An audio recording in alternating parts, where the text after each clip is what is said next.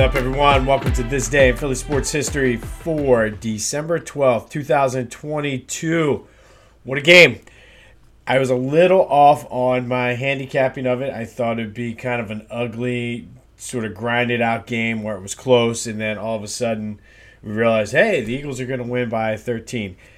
They just dominated them the entire game and basically came in, did what they had to do. Little concerned with some of the injuries. I think Lane Johnson probably will be okay.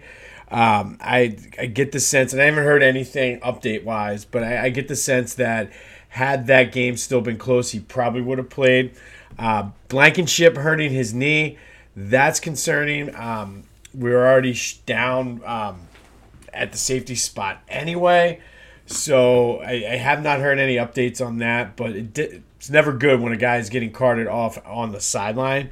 So keep an eye on that and see. That could be an issue moving forward. But I think what it'll do is it'll put more pressure on the front seven to get more pressure on the quarterback. Hopefully Gannon will make those adjustments. If you think back to the Super Bowl year, a lot of times because they had the big leads and it allowed the defensive line to kind of go and attack, it helped cover up some of the deficiencies they had in the secondary.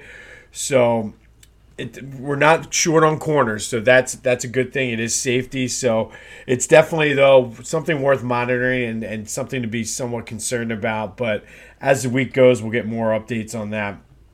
But they came out and did exactly what a good team should do. They beat up on a division rival who was just not as good as them. I think the Giants are exposed. They're not quite there yet. This is still the same team they had last year. So hopefully they can use this as a stepping stone. I hope they don't get caught in a trap. This is the one time now that I'm concerned now with this team and their focus coming into next week's game against Chicago, because on the other side is the showdown in Dallas, which basically they could be clinching the division and the number one seed throughout the playoffs in that game. And I just hope they don't get caught looking ahead next week against Chicago.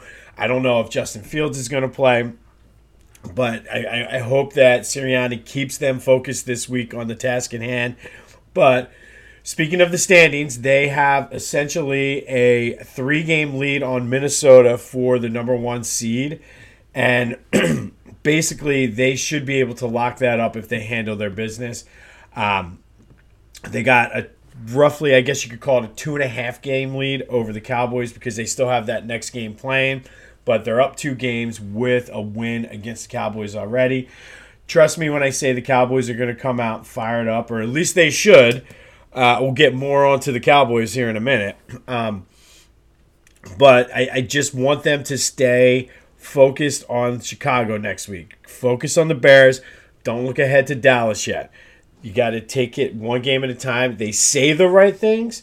Now, human nature, I don't know. But Jalen Hurts says the right things about taking it one game at a time, one day at a time. So let's hope that's what the mindset this week is down at the NovaCare Complex.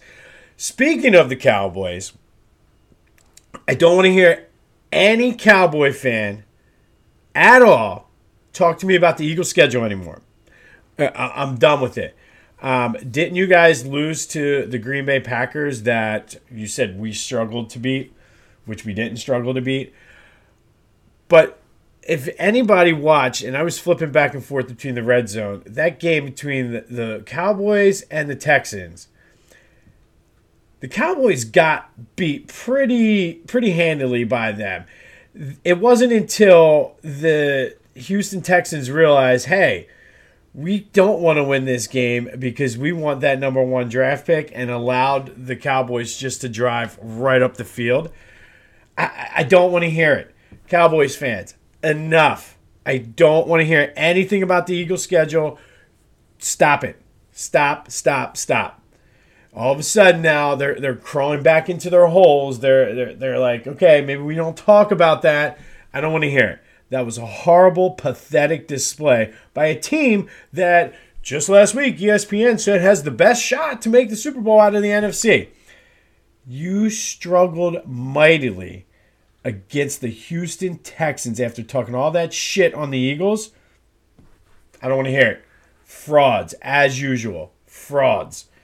Anyway, Sixers won last night 131-113 over the Hornets. Embiid threw down 53. It's the Hornets, though, so but we'll take it. Flyers lost in overtime to the Coyotes 5-4. Again, they got the point. They got some experience. Let's not make it happen on this. But today in Philly sports history, we're going to go back to 1987. And the number 11 Temple Owls beat the Rhode Island Rams 75-66 at Old McGonigle Hall, which I only got to watch a game or two at McGonigle. But it was pretty cool to see. I mean, I was spoiled. It's my freshman year was the opening of the Liacouras Center. So at the time, it was the Apollo of Temple. But pretty cool venue to watch a game. Very intimate. But this year, or on this day, December 12th, 87, the Owls beat Rhode Island to go to 4-0, 3-0 in the A-10. Mike Vrieswick had 26 points. Ramon Rivas added 15 rebounds. Speaking of Mike Vrieswick, he's a good follow on Twitter. If you like Temple sports and just some stories, he'll go on post some John Chaney stories, which are actually hilarious and pretty cool. And it just gives you an insight into what it was like to play for him. So if you're into that, give Mike Vrieswick a follow. You won't be disappointed. But this team, the 87-88 Temple Owls, they were the team that went to the Elite Eight for the first time under John Chaney. They had Mark Macon as a freshman, Vrieswick, Tim Perry, who would go on to play in the NBA, ultimately would come back and play for the Sixers. Dwayne Caldwell, Howard Evans. So they were that first good team that Chaney had and sort of laid the groundwork then for the next couple of Elite Eight runs he had. But that was the year they ended up getting to the number one spot. So they were ranked number one for probably 6 to 8 weeks. Like they got there in February and stayed number one until they lost in the regional final to Duke. But I think, Duke didn't win it that year. That was Kansas, I believe, in 87 with Larry Brown. But just a good team. I was still a little young. I do remember watching some of them, and I remember Macon a lot. I remember Tim Perry. I remember Vrieswick. So just a fun team, kind of ignited my own love of Temple basketball. But definitely, like I said, go give Vrieswick a follow on Twitter. This day in Philly sports history in 87, Temple beat Rhode Island 75-66 at McGonigle. Huge win for the Eagles. I want to see, like I said, we got to keep focused this week now. Keep focus on the Bears. And Cowboys fans, I don't want to hear it. I honestly don't want to hear it. All you do is talk, and then here's your team over here almost losing to the Texans. At least with the Eagles, there was never a concern that we were going to lose that game to Houston. You guys had to sweat it out there at the end, and I still question if they weren't in the running for the top pick, whether you would have won that game or not. It seemed a little bit of a spotty defense there for a team that needs to guarantee that number one pick and build things. So miss me with all your trash talk. Go Birds. Go have yourselves a Monday. They're always better when the Eagles win. And until next time, I'll see you when I see you.